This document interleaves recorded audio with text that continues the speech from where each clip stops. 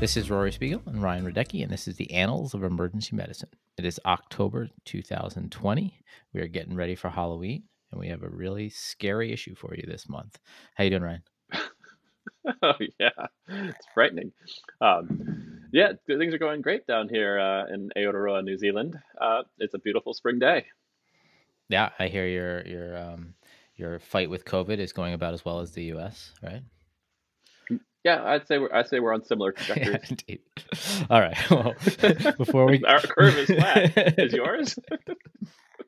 Flat at zero. yeah, um, Uh, let's hop right in. yeah, I mean, if we want to talk about COVID, we can just talk about COVID because this issue has a couple COVID articles in it. Yeah. And as you might expect, COVID articles that were accepted back in March have not aged as potentially well as the pandemic has aged. But the first one it's accepted in here was called Cohort of 4,404 persons under investigation for COVID-19 in a New York hospital and predictors of ICU care and ventilation. The lead author here was Adam Singer, and he is at the State University of New York, Stony Brook.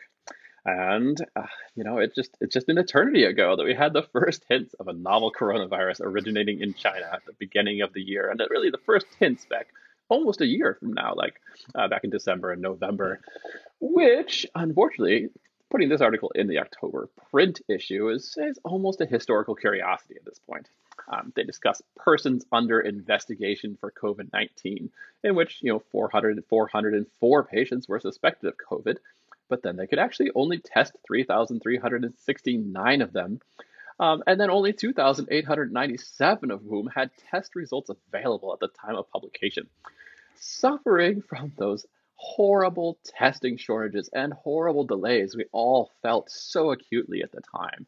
I mean, I remember the first days of the pandemic in Oregon where we could do like 50 tests a day and they had to be sent to the state lab where you would get test results back in 3 to 5 days, because they would run two swabs at the same time to be 100% certain. So they had capacity for 100 tests, but they only could do 50 patients. And so these are the delays that we all dealt with. And so persons under investigation used to be an actual thing, way more so than it used to be. And it's so you can this is almost just it's almost like post-traumatic stress to read this article rather than as a historical curiosity. And they saw that 26% of patients required mechanical ventilation after admission at that time because again the way we treated COVID back in the day was more aggressive with mechanical ventilation as opposed to really trying to use non-invasive ventilation as much as possible, reflecting the lack of treatment options and other things going on. And what was novel back then, when this article was again, electronically published, documenting the symptoms and lab values of those with COVID, talking about the lymphopenia, describing this novel respiratory illness that we can now all diagnose in our sleep. It makes this article again a little bit of a historical curiosity. But then the best part is these authors close with the point that patients with COVID-19 can present a substantial healthcare burden, including significant strain on ICU space. Sadly, that has borne out to be very true. So, reading this article, well, like I said, kind of a blast from the past, as likely this next article is as well. Yeah. So at first, this is published out of my alma mater at Stony Brook, where I did my fellowship. So Adam Singer and Mark Henry are good friends, and Peter Vicellio as well. We're all good friends and mentors of mine. I agree. It is a blast from the past, but this is kind of how things had to be published, right? Like early on, we had to just document what happened to these patients when they came into the hospital. And yes, by the time it makes it into print, it does seem like something that's fairly obvious to all of us who've experienced these events. And we all would kind of like more useful predictors or measurements that we can help prognosticate, which I think we're still missing. But I think this is a necessary part of documenting the COVID illness, and you know, Adam Singer and all did it quite well. I would have liked to see stuff like like how do we decide which patients need admission? How do we decide which patients go on to the ICU? And unfortunately, there's not much of that in this article. But those kind of prognostic factors are much needed, especially at this point as we face our third surge going on the winter of Fauci says it's 2020. still the first wave. Yeah, Still technically in the first yeah. wave. It's just such Very a big true. country. It kind of splashes around a little bit, the first wave coming through. Yeah. Belgium, now that Belgium's having a second wave. Sure. So yeah, I mean, all in all, I think they did a fairly good job of documenting what happens when you read this article, and if you've taken care of these patients, this is all fairly familiar to you. But I think all it, again, is a necessary part of documenting this disease process.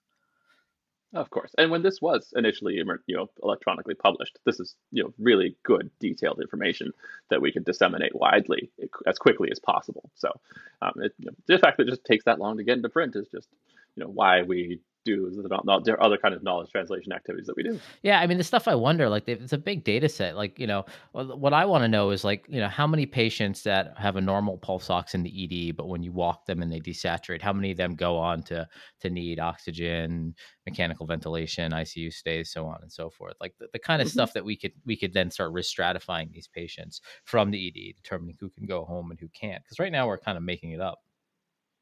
Yeah, oh, yeah, for sure. I mean, but that's kind of thing that's kind of data point that you have to do sort of design prospectively, knowing what we now know about how this disease seems to progress in people, and wondering those sorts of things. That's not going to get captured in an electronic health record unless you've explicitly designed a data point to go prospectively collect ambulatory oxygen Right. desaturations Yeah. as a prognostic feature for developing some sort of rule. So, you know, hopefully somebody's already working on that somewhere. Hopefully. All right. Well, why don't we move on? Our next article, staying on the topic of COVID, is the accuracy of emergency department clinical findings for the diagnosis of coronavirus disease in 2019. And the lead author is Oliver Peroni. So these authors sought to collect and describe medical history and clinical findings of patients who presented to the ED with suspected COVID-19 and to assess these clinical parameters, as well as comparing clinical gestalt and lung ultrasound to accurately identify COVID-19. It was a prospective study, and they enrolled a cohort of adult patients who were suspected having COVID, and were being tested for COVID with a PCR test.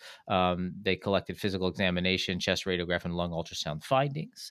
Following the examination by the treating clinician, they were asked to predict the probability of COVID, and they did so with the odds of having COVID low, medium, or high. Overall, they included 391 patients. 57.6 of them had a positive test result for COVID.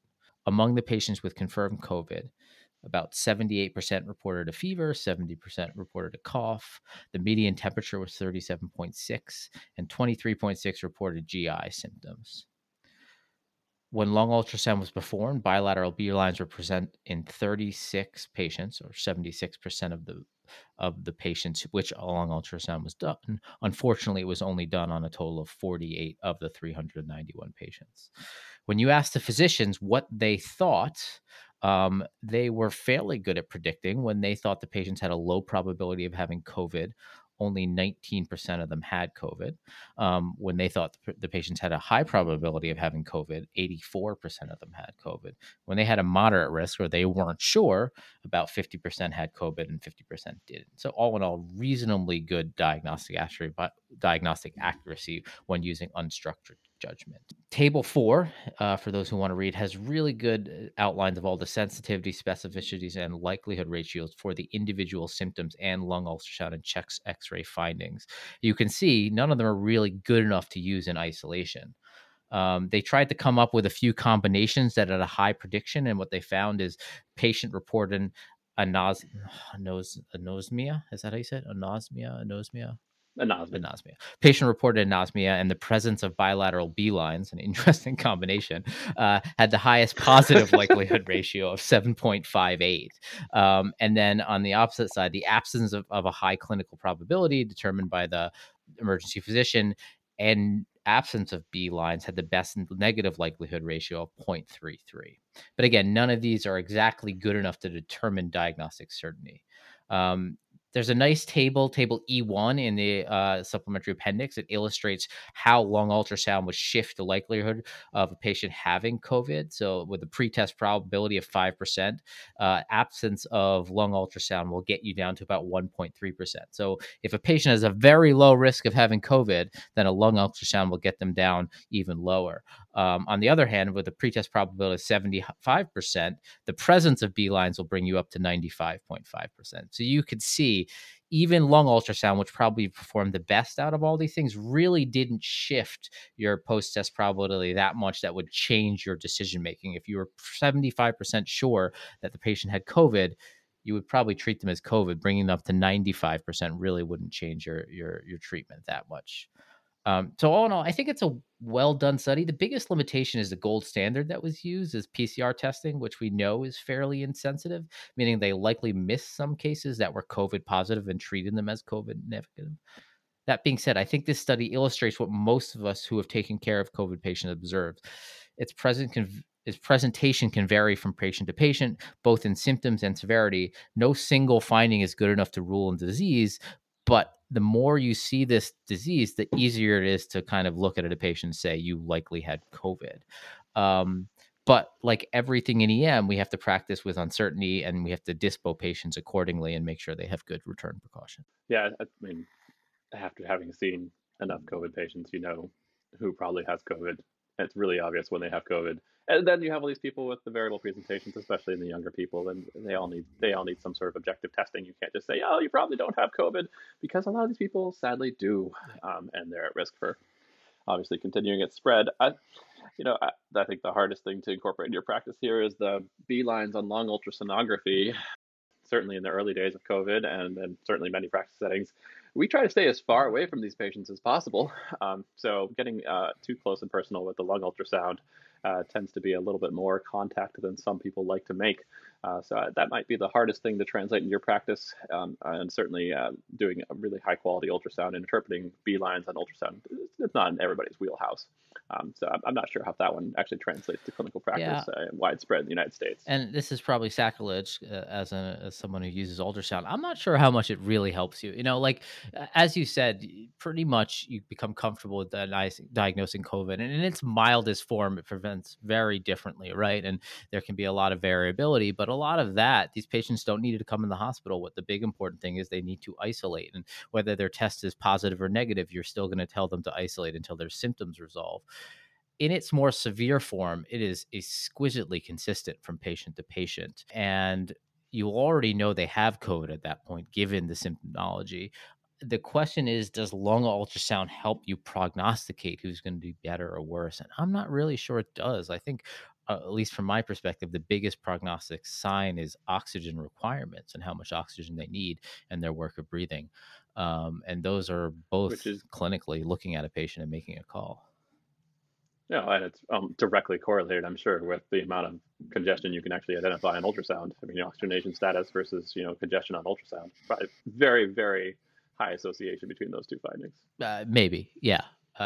Maybe. I think it depends on COVID as a disease. If you do look at their CT findings, you're right. Early COVID, most of the disease is peripheral, so you should be able to pick most of it up on ultrasound. Is it a direct correlation between ultrasound and oxygenation? I mean, at least what we're seeing with the CT data, that the correlation between CT findings and P to F ratios is not as consistent as we'd like it to be. So there is Hmm. some evidence to suggest maybe ultrasound will be the same thing. Hmm. And then, of course, Well. it doesn't really matter if ultrasound predicts it. It matters if it predicts it, if it adds anything to your clinical judgment, right? Which is, I think, fairly predictable in COVID patients. And then your clinical judgment only matters to the extent it dictates therapies that are beneficial Right.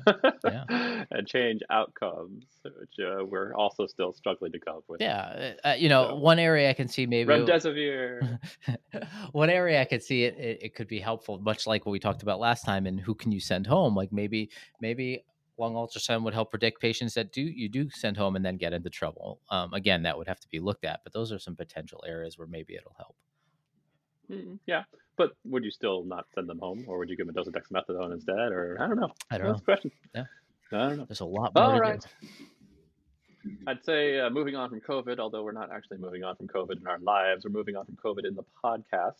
And so this next article is the influence of Medicare for All on reimbursement for emergency care treat and release visits. The lead author here is Alexander Pomerantz, and they are at the Harvard Medical School. For just about as long as I've been practicing, we've also been talking about how the status quo in the US healthcare system is untenable or unsustainable. Fee for service care is frequently low value and certainly leads to disparities in health outcomes based on socioeconomic status. But, one of the concerns with any changes in the payment structure of a system is whether the finances work, whether the changing coverage scheme deprives systems of care of adequate reimbursement, which affects both hospitals and individual practicing physicians. So, these authors looked at that, and since this is an emergency medicine journal, they looked at it for the emergency department. They used the Medical Expenditure Panel Survey to determine payments and out of pocket expenditures, and then the National Hospital Ambulatory Medical Care Survey, NAMHAS, whatever it is, to estimate the types of ED visits by payer type.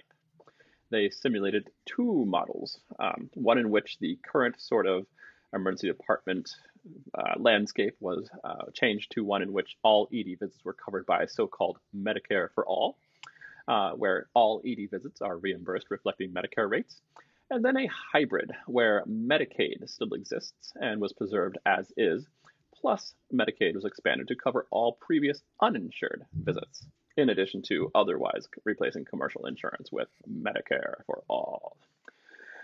Basically, without getting into too much detail, the changes are a wash. Total emergency, sorry, Basically, without getting into too much detail, the changes are pretty much a wash. Total estimated payments for emergency department visits, roughly $85 billion annually right now. Under Medicare for All, total payments increased basically because increases in reimbursement for previous Medicaid visits and increases in reimbursement for self pay visits outweighed the decreased reimbursement from commercial insurance visits. Then, the hybrid Medicare Medicaid analysis showed a small decrease in reimbursement of similar magnitude because the preserved Medicaid reimbursements are lower. But the differences aren't huge. In both, individual out of pocket costs were much lower, as commercial insurance typically involves a higher per visit cost sharing with patients. But because all these are estimates based on these historical reimbursement schedules, any changes in reimbursement structure by the federal government would have profound effect and could dramatically alter the financial landscape based on any sort of rule changes should a final implementation of Medicare for All go into effect. So, yes, it's going to be about the same, unless it's entirely different. And this article can't predict what's actually going to happen when they do the final implementation of a so-called Medicare for All. Yeah, I mean, like all these articles, it's all based on the assumptions that the authors take. These are very smart authors, and they did a really good job. I believe their assumptions more than I believe my own. But like you said, the flaw in this is these assumptions could change dramatically. That being said, like it's not surprising that the emergency department payments don't really change much. The big dollar or the big money makers in healthcare is not the emergency department. I think, areas that you would see much larger changes in payment, or some of the larger or more lucrative areas of medicine, like big money making surgeries or procedure lists, so on and so forth. And so, kind of running these numbers with them in mind, you'd probably see much different results. Yeah, that's the thing. It's all about the assumptions it's based Yeah. upon, and looking at the tea leaves and trying to figure out. I mean, the point of this article is trying to reassure us that we're going to be financially whole if we change the payment structure and the entire financial Medicare reimbursement landscape changes. And in some ways, we're going to be disadvantaged, and in some ways, we'll be advantaged. And I don't think that's. I mean, this is one very important thing for hospitals and individuals, but I think there's a whole lot more going on in this picture too. Yeah, I mean, once you change, A debate that we certainly can't get into no, no, no, in the but scope of one But podcast. once you change a medical system that's built on profit to one that's not built on profit, you shouldn't be surprised that you're not making as much of a profit as a whole, right? Um, Yeah. but Yep. because emergency medicine is never been so much about a profit as more about seeing the needs of society. It's obvious that, or it's not surprising that we don't see a big change in our reimbursement when a theoretical Medicare for all system is. Agree. Cool. All right, should we move on? Please do. Our next article, homeless shelter entry in the year after emergency department visit results from the linked data analysis, and the lead author is Kelly Duran. So, the social determinants of health are so vitally important to patients' health and well being, and they are so often overlooked in the emergency department as we often focus on the more immediate reasons for the patient presenting to the ED. But whether a patient becomes homeless will very often be far more impactful on their health than any of the things you do for them during their ED visit. So, these authors sought to quantify the risk of homelessness in the year following an ED visit. They performed a prospective cohort study of patients presenting to an urban public teaching hospital and associated urgent care centers. ED patients completed a baseline survey and were followed prospectively from shelter entry using New York City administrative data. Patients were eligible if they were age 18 or older and spoke English or Spanish. They were ineligible if they were medically unstable or in physical distress, were too intoxicated to participate, were in psychological distress, were in police or prison custody, lived outside New York City, or had already participated. The authors used a New York City Department of Homeless Service CARES database, which included data on shelters for more than 70,000 adults in New York City, and it captured approximately 90% of shelter use in New York City. Approximately 87% of the patients they saw had exact matches in the CARES database. The authors approached over 6,000 patients, of whom about 3,000 were eligible and about 2,300 agreed to participate. Among the patients who were not currently homeless as when they were seen in ED, about 5% entered a homeless shelter in the following year. Most of this was concentrated about 30 days after an ED visit, but it kind of over the whole year, there's about a 5% risk of homelessness. Now, that's a pretty big number. Now, there's obviously some selection bias in this study, given who they excluded, though I would argue the populations that were excluded from the study were probably at higher risk of homelessness in the next following year than the patients who were seen. So the number might actually be higher than what that 5%. And so this is a big deal. The question is there something we could do about it? Is this a modifiable risk factor that we can make an impact in from the ED, or is this a result of, or are the same social factors that brought them to the ED going to affect whether the patient becomes homeless or not? And obviously, we would need more data of that and doing some kind of interventional studies, but certainly 5% is a sobering number. Yeah, but I also think, yeah, so this is a really relevant study if you operate an urban emergency department, that you can actually potentially use this as a launching board, like these authors kind of propose that you could, this is an opportunity for you to intervene.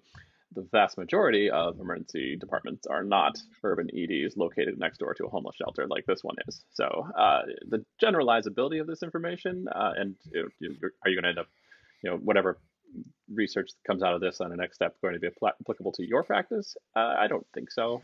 But for certain locations, this is going to be really important to know, and really important to consider designing additional resources in your emergency department to help address this problem if possible. Yeah. And that's the other next step. I mean, like you said, that's the next important step is now that you've identified a problem, can you actually design an intervention that's high value for these patients?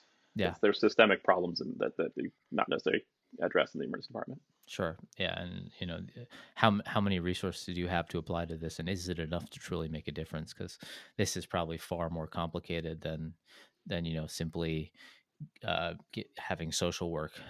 Be in touch with the patient and see if they can give them assistance. Right. There's probably a lot more you have to do here. More than just a bus ticket. Yeah. All right. Yeah. All right. So moving right along, there's another article in this issue called Anticoagulant Reversal Strategies in the Emergency Department Setting. Recommendations of a Multidisciplinary Expert Panel. Lead author here is Christopher Bow, and they are at Brigham and Women's Hospital. Oral anticoagulants, the gift that keeps on giving. First, to familiarize ourselves with the new agents, the dabigatran, and then the factor Xa inhibitors, and now their antidotes, idarucizumab, prothrombin concentrate complexes, and coagulation factor Xa recombinant inactivated, also commonly and incorrectly referred to as andexanet alpha. This article describes the output of an expert group convened using funds provided to ACIP by Boehringer Ingelheim, makers of dabigatran and idarucizumab, and Portola Pharmaceuticals, makers of coagulation factor Xa recombinant inactivated. Overall, this is a top level review of the various anticoagulants, followed by their panel recommendations of Tier 1 and Tier 2 reversal agents. Some of these are straightforward and historical, such as fresh frozen plasma for warfarin and protamine for the heparinoids. On the only slightly more exotic end, prothrombin concentrate complexes are recommended for some cases of warfarin related bleeding, and fondaparinux, well, idarucizumab is the only apparently viable option for dabigatran, despite the paucity of evidence. The more controversial recommendations come in addressing reversal of the direct factor 10A inhibitors, rivaroxaban, apixaban, edoxaban, and betrixaban. This controversy is addressed in the editorial by Claire Atzema, noting, primarily, the Tier 1 recommendation for use of coagulation factor 10A recombinant inactivated, which is not consistent with previously published guidelines from the American Heart Association, Canadian Cardiovascular Society guidelines, and European Society of Cardiology. She critiques primarily the process for which these recommendations were created, emphasizing that these recommendations narrowly reflect the preferences and expert opinion of those involved, rather than a rigorous systematic review of the evidence. On the whole, then, unfortunately, there's not much of a takeaway from this work, since the agents for which ED physicians will most commonly encounter, dabigatran and direct thrombin inhibitors, are the ones with the least reliable recommendations. As Claire states, at least, there are ongoing studies enrolling patients for a comparison between prothrombin concentrate complexes and coagulation factor 10A recombinant inactivated to better illuminate the value and clinical utility of each. Yeah, I mean, I think that says it all. There really isn't much data to make a decision. And so, these recommendations are mostly based on physiological reasoning, which time after time is proven to lead us astray about as often as it points us in the right direction. Um, I think these studies are important coming up. I'd like to see them with darosizumab as well, because, I don't think the data for darosizumab to reversal of the dabigatran is actually any better than the reversal agents for the 10A inhibitors. Yes, I think that a single arm observational study Yeah. supporting its use. Would they have stopped bleeding their own? Maybe. Yeah. But We've definitely seen dabigatran that doesn't stop bleeding. sure. I think it would be useful just to risk stratify patients for the use of idarucizumab or the need for idarucizumab, if anything, if possible, just to avoid using overuse, which I think sure is almost certain is a problem out there with people with minor self-limited bleeding getting idarucizumab. Yeah. Somehow the FDA missed the darosizumab paper, but noticed the faults of the 10A inhibitor reversal agents. Mhm. All right. All right, moving All on. right. So intravenous citrazine, is that what it is? Cetirizine. Cetirizine? Intravenous cetirizine versus intravenous diphenhydramine for the treatment of acute urticaria, a phase 3 randomized control non-inferiority trial. And the lead author is Benjamin Abella. So this was a multi-center, double-blind, randomized phase 3 clinical trial looking at the comparative effects of cetirizine versus diphenhydramine for urticaria and itchiness. And the study was conducted at 19 sites in the United States and Canada. Patients were considered for enrollment if they presented with acute urticaria to either emergency departments or urgent care centers. They were randomized 1-to-1 to receive a single dose of cetirizine, 10 milligrams, or diphenhydramine, 50 milligrams. Additional medications like epinephrine and corticosteroids were allowed as rescue drugs if deemed necessary by the investigator, but it was encouraged to give rescue drugs only if necessary. Of the 268 screened patients, a total of 262 were randomized to one of the two groups, 135 in the diphenhydramine group and 127 in the cetirizine. The mean change from baseline pruritus severity score was 1.6 for the cetirizine group and 1.5 for the diphenhydramine group. So no real difference between the two groups, and this trial did meet its mark for non-inferiority. Patients in the intravenous cetirizine group required less rescue drugs than the patients in the diphenhydramine group. And mean sedation scores also seem to increase from baseline more in the diphenhydramine group than in the cetirizine group. 23 patients, or 8.8%, experienced at least one adverse event, including 13.3% in the diphenhydramine group, and 3.9% in the cetirizine group. All of these were fairly minor, most commonly dizziness and nausea. So, I mean, I think this is a fairly well done, though small study, but it does support the previous literature we have. I think we've done one other study like this in Annals, looking at one of the second generation antihistamines versus diphenhydramine, showing similar results. That efficacy wise, they seem quite similar. Maybe the newer second generation medications are slightly better, and certainly they lead less side effects and less drowsiness. Yeah, I mean, the question here is, does it matter? The station score changes are really small. I mean, it's a 1 through 3 sort of scale. Like how drowsy do you feel? And most patients were uh, only a little bit drowsy to start with, and they stayed only a little bit drowsy regardless of what they got. So it's not like Benadryl knocks people out. Sorry, diphenhydramine doesn't like knock people out. And the question is, do you use intravenous diphenhydramine or do you use intravenous cetirizine, which is $300 a dose, Sure. for that small difference in advantage? I thought the most interesting thing that I saw here was the rebound phenomena, the repeat ED visits. So if you're looking for like a cost effectiveness, you're saying, oh, well, I could give cetirizine, maybe $300 a dose now, but the percentage of people who came back within 24 hours, the difference there, would end up paying for it in the end. Well, you could just give them IV diphenhydramine and then give them some PO cetirizine, for pennies on the, and then or loratadine or any of the Right. competitors, orally to get that prolonged effect as well.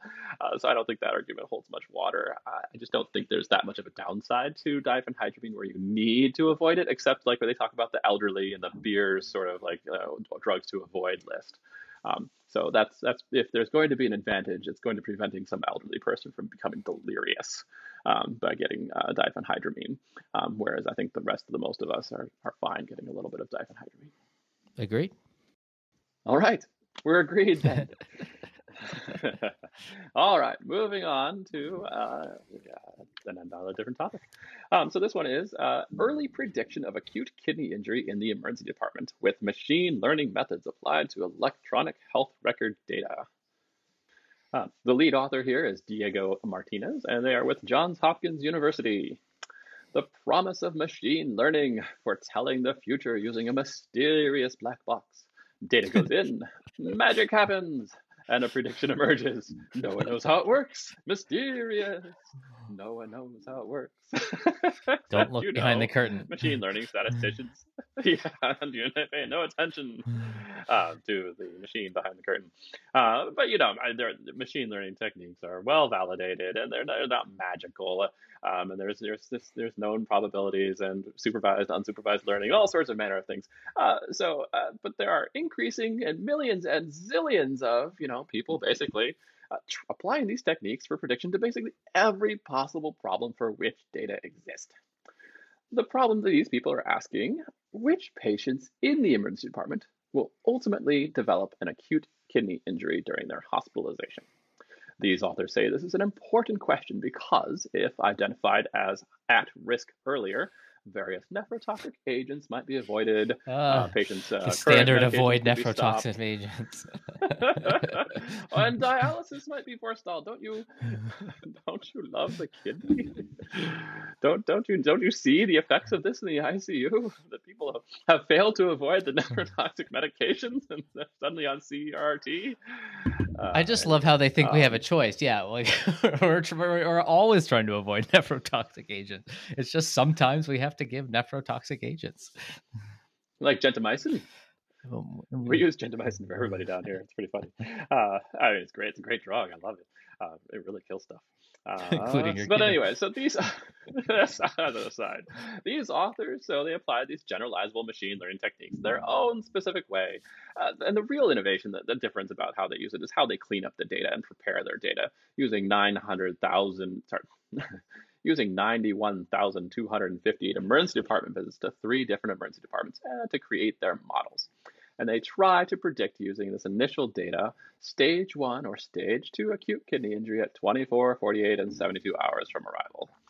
And as you might expect, very similar to most models, they are partially successful. by somewhere between an hour and a half and 2.5 hours into the emergency department visit, according to their, their look at their data.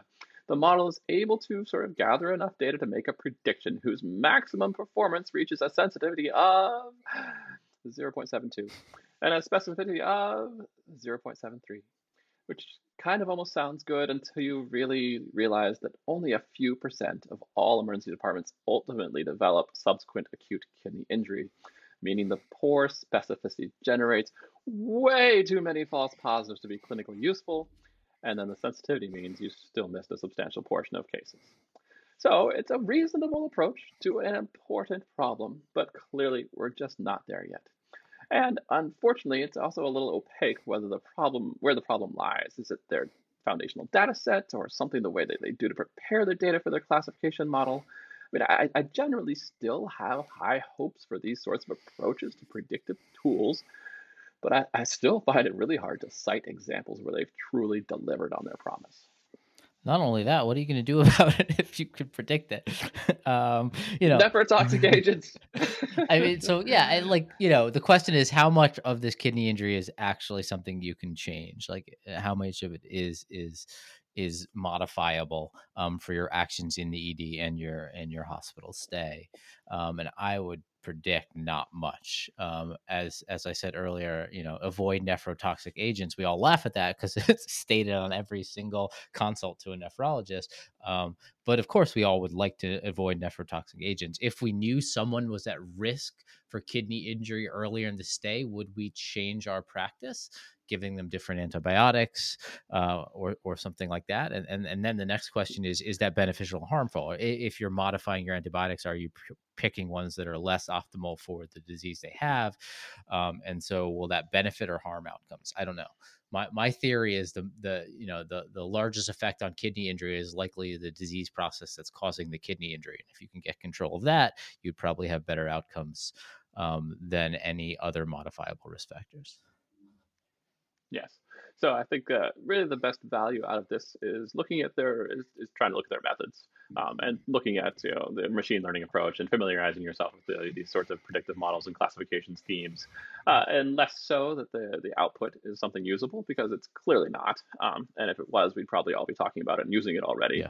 and it'd be plugging into our electronic health records Yeah. or we'd be something about that. But it's never going to progress beyond this point, I don't think, because again, to even to put it into your electronic health record as an alert, I still, again, you need that implementation science step to make sure that this is not going to cause unintended consequences. Yeah. First of all, if I have one more alert that pops up in my Yeah. electronic health record, but like as you said, like how many years now have we been like hoping for the saviors of these these black boxes that the computers are going to save us. So no longer are we going to need doctors; they'll be able to predict everything. And as of yet, they have yet to predict much in medicine, right? I mean, most of the time the results come out similar to this, where they have mediocre findings, whose clinical utility is uncertain. Yeah, and I think that's the difficulty with these things is it's a little hard to tell exactly whether it's the predictive techniques that are the problem, and the black box is the black box to blame, and then are these classification schemes just inherently the wrong way of approaching these problems, or is this too hard of a clinical problem, or do we just have the wrong data sets? I think we just have the wrong data sets to predict that make these models work. Either it's not large enough with enough sort of granularity so that the individual patient heterogeneity kind of works itself through into the model, and that you find the patients who are similar enough and there's enough of them and enough statistical power to really localize the individual. Um, but then again, if you have to have that kind of really beautiful data, there's nobody can implement that in their workflow because you don't get beautiful data out of the electronic health record. So that this is really reflects how bad the data is in the electronic health record for doing these prediction models, unfortunately. So I think it's just a matter of that we just don't the clinical data that we spit out and can we use in these predictive models on a daily basis just isn't good enough to be useful for most applications. Yeah, yeah. I'll just close by saying I'm sure the machine learning gurus are cringing that we just keep calling it the black box. The It's computer is like taking mysterious. over. So if there No one knows how it works. if there are any machine learning gurus that are listening to this, we apologize. All right. And nephrologists. Avoid nephrotoxic medications. All right. All right, Why don't we move on? finishing up. All right. Our Yep. final article. They're doing their job. Women's acceptance of emergency department contraception counseling. And the lead author is Martina Codwell. So there's data that women of childbearing age presenting to the ED are at heightened risk of unplanned pregnancy than the general public. So these authors explore the acceptance of ED-based contraceptive counseling as it might be the opportune area to install this. The authors screened a convenient sample of reproductive age females presenting to a single urban emergency department. They enrolled females aged 15 to 44 with a non-pregnant diagnosis who self-identified as Black, Latina, or white and who were currently using birth control and were not planning on becoming pregnant.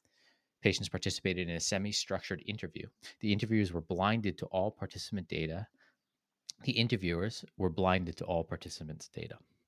The authors interviewed a total of 31 women. Although only 39% of the interviewees answered yes to the question, are you interested in starting or changing your birth control method in the next 12 months, 81% of the participants were accepting of ED contraception counseling. 5 themes emerged, 3 supporting ED-based counseling and 2 which did not. The 3 that were supporting were perspective that contraceptive counseling was within an ED provider's clinical domain, and the ED setting was convenient and helped address women's unmet contraceptive needs. However, the 2 themes that argued against doing contraceptive counseling in the ED was the fact that this is a sensitive topic and the ED environment is not always conducive of having such sensitive discussions while in a busy emergency department. So there's a load of interesting things that come up in these interviews, and I would urge everyone to read them for themselves. For example, a number of adolescent patients were unaware of any forms of contraceptive, and these interviews helped educate some of the patients. And many of these women had minimal access to healthcare outside the ED. And so obviously the ED would be a place they would go to if it was available. Other barriers of note were inability to afford contraception and the lack of insurance. All in all, this was a really interesting read, and it brings up some very compelling issues. Obviously, given the nature of the study, it has some pretty big limitations. While it appears counseling may be a beneficial practice in the ED, without doing a more pragmatic study, it's unclear how it would affect outcomes. For example, would this really actually change patients' care and practice? How many of these patients who undergo counseling would actually continue to take their contraception after being seen in the ED, or are the barriers that prevent them from taking it in the first place still there with or without their ED visit? In the end, I think this may represent more of our broken primary care system and how, once again, we in the ED are tasked to pick up these failures. Yeah, you hit it. Yeah, I mean, I think this is great early stage sort of research, the qualitative aspect. What are the barriers here, and then trying to design an intervention, and then testing to see if it's has an effect on your final outcomes, and then also sort of scoping out the the value of the intervention and exactly how much the resource utilization cost might be, and then determining, is that money well spent in the emergency department, or is there a different way to spend that money to do the intervention? Again, so great first step. More steps to come to see if this ends up being something where we end up being the most appropriate place to provide this sort of counseling and this sort of intervention. Yeah, and like time after time, we see primary care. We see ideas that are what we think of as traditionally as primary care move to the emergency department. That's partly because of the lack of a primary care system we have in the United States. And some of them work out pretty good and other ones fail miserably. And so you don't really know until you actually try to see how this is going to go. I think that just about wraps it up. Yeah, I think that's it for this month. As always, with any questions, comments, or concerns, you can reach us at annalsaudio@acep.org. Otherwise, until next month, this was Rory Spiegel and Ryan Radecki, and this was the Annals of Emergency Medicine podcast.